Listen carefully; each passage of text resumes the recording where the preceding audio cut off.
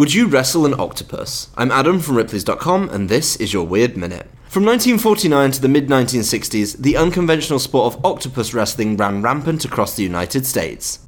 Apparently inspired by a sportsman in Tahiti who helped a local fight an octopus while fishing, the contest was considered an exciting change from the overwhelming advantage afforded to people hunting wild animals with guns. Eventually making its way to the west coast of America, this man versus cephalopod feat of strength swept the nation. Attracting thousands of spectators to the beaches to watch the sport, people would watch the wrestler walk into the surf to pit their strength against the 8-armed monster of the sea. Divers, sometimes without breathing equipment, would dive to depths of 60 feet to drag the biggest octopus they could out of their den and to the surface. The wrestler who brought the heaviest octopus ashore would be crowned the winner, and the octopus would usually be released back into the sea, though some ended up in aquariums.